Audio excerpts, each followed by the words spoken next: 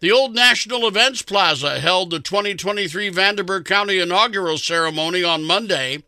52 newly elected officials took their oaths of office. Vanderburgh County Sheriff Noah Robinson received his badge with his family in attendance. Robinson explained the moment as surreal.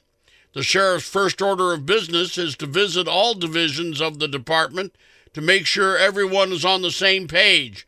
This includes jailers, judges, and patrol officers. Tens of thousands of the faithful paying their respects to Pope Benedict, the former pontiff lying in state ahead of his Thursday funeral mass. ABC News senior national correspondent Terry Morin is in Rome with more. He planned his own funeral. He asked for something simple.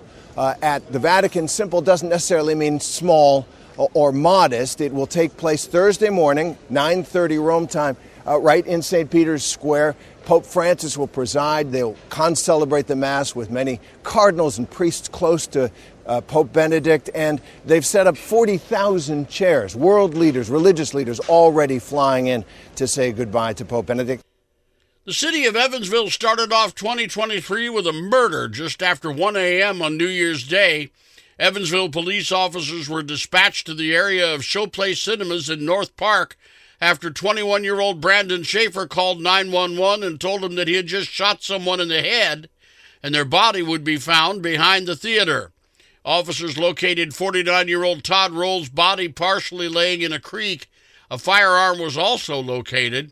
Schaefer was arrested at his apartment without incident and charged with murder. He says he did not know the victim. Prayers for Damar Hamlin, the 24-year-old Buffalo Bills player, collapsed Monday night after making a tackle during the first quarter against the Bengals in Cincinnati.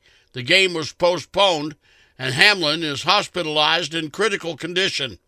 ABC News contributor and sports journalist L.Z. Ganderson says it quickly became apparent something serious was going on. It was only after we saw not just the response from the medical teams that was on the sideline, but actually the players themselves using their bodies as some sort of human shield so that cameras couldn't actually see what was going on. And that's when you knew that this was not a routine situation. This was way more significant than that. So significant that the players themselves from both sides, both teams, decided to form a shield so that cameras could not capture what was happening on the field. Two men throwing lit cigarettes at each other during an argument is believed to be what caught their house on fire. 33-year-old William Montrose was arrested and charged with arson Saturday night. When firefighters arrived to the house on Bossy Avenue, flames were visible from a window and possibly spreading to an adjacent home. Montrose's roommate shared calls with police from 2 weeks ago where Montrose threatened to burn the house down. The home has been rendered uninhabitable.